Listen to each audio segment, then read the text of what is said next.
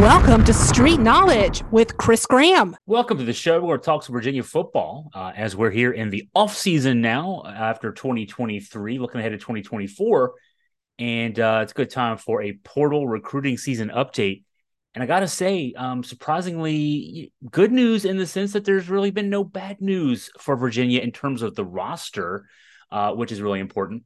The chatter around Virginia football ahead of the opening of the transfer portal season, almost entirely on message boards and social media, of course, was at the December 4th portal opening. That was this past Monday. That date would be the beginning of a mass exodus of players. I got several concerned emails, text messages from fans and observers of the program, just assuming that it was going to be a Black Monday, let's just say. Here we are on Friday, 4 days later, and I think you have to assume at this point that that's not going to happen, which is good news for Virginia fans. Ahead of this anticipated exodus of players, I identified the 4 players in a column that Coach Tony Elliott could just not afford to lose. Those players being linebacker Cam Robinson, safety Jonas Sanker, quarterback Anthony Colandrea, and wideout Malachi Fields. And then 4 others that we would want to keep an eye on: cornerback Dre Walker, offensive lineman Mikhail Boley and Blake Steen, and then edge linebacker Chico Bennett Jr. None of those 8 are among the 10 UVA players who have entered the transfer portal to date. And though the portal has only officially been open since Monday, I think it's safe to say that the kids who aren't in the portal now are not likely going to end up in the portal at all, which is, again, this is best case scenario for Virginia football coming off a 3-9 season. One name I had not included in any of my early postseason personnel list is Tony Muskett, the guy who was the starting QB coming out of training camp, but then was in and out of the lineup with injuries. Suffered an injury in the season opener with Tennessee, missed a few weeks. Then he missed the end of the season with an injury in the Georgia Tech game. But he played well when he was on the field, put up good numbers. He led Virginia to that 31-27 upset of North Carolina. His numbers were very consistent, very similar to Anthony Colandrea's numbers. And so you had, in a way, you had a good situation here. You had 2 quarterbacks that could both play well. Now, the issue being Muskett's got 1 year of eligibility left. He'll graduate in the spring, and he would be eligible next year as with a COVID redshirt year that everybody gets who played in the 2020 season. And my assumption was that a guy like Muskett, looking at the situation where Colandrea and he had very similar numbers, they both had a lot of experience this year. That Muskett might look at that and say, maybe I need to move on somewhere else. I've got a lot of game tape. I've got good numbers at the FBS Power 5 level.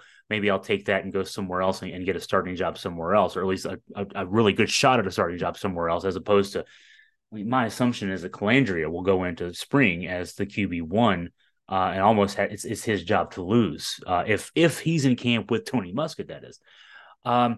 Hey, the good news for Virginia here again, and this is not good news I even thought what could have been possible news, is that if Muskett's not going to be in the portal, that's good depth in the quarterback room for Virginia. You got 2 guys who each started about half the season for Virginia who would be coming back next year.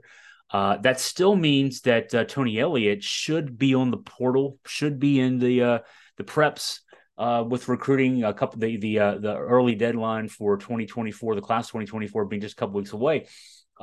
He should still obviously be looking for quarterback help, some depth in the quarterback room. But boy, if you got Muskett, you got Colandrea coming back next year, that's a lot of depth already. Again, you got 2 starters coming back from Virginia, if that's the case. So it's working out better to this stage than I thought was even possible. Chico Bennett Jr., a senior, he'll come back for his COVID redshirt year. And also coming back for a COVID redshirt year, Jameer Carter, interior defensive lineman, basically defensive tackle. That's great news for depth on the defensive side of the ball. So switching to recruiting, the prep class rankings don't tell the whole story. Obviously, you always wonder how the star ratings come about and all that kind of stuff. But that said, they're usually not that far off as far as that goes.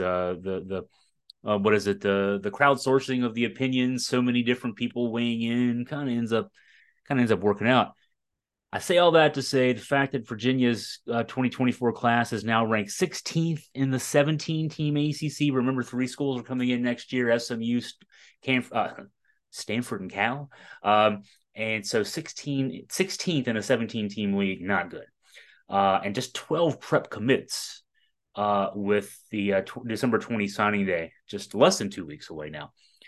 So a lot of work to do there. Now, from the recruiting portal, one bit of really good news for Virginia this week. Chris Tyree, Notre Dame wideout, who had 26 catches on 37 targets for the Irish in 2023, averaging 18.6 yards per catch. He's a Thomas Dale graduate from the Richmond area, who was the number 3 prospect in the state of Virginia in the class of 2020. He has committed to Virginia out of the transfer portal, so that's a huge get for Virginia. The expectation, the hope will be he'll slide right in there to the spot that'll be left vacant by the pending departure of Malik Washington, a grad transfer from Northwestern, who all he did in his one season in Charlottesville was catch 110 balls, ACC record, over 1,400 yards, 10 100-yard plus games. Could be a big gaping hole there that maybe Chris Tyree, similar size, similar skill set, might be able to fill. Put him out there with Malachi Fields. You got 2 quarterbacks who can throw him the ball. There's your makings of some good targets out there, good passing game on the offensive side of the ball. Elliott is looking to add more depth at the skill positions at receiver and tight end. The other portal targets include a couple of wideouts. Tony Johnson, a speedy receiver from Florida Atlantic, 60 catches in 2023. Andre Green Jr., his numbers won't impress you. 5 catches total in 2 seasons at UNC, but he was a top wide receiver recruit coming out of high school. Just hasn't been able to break into the lineup there with the glut of receivers at UNC.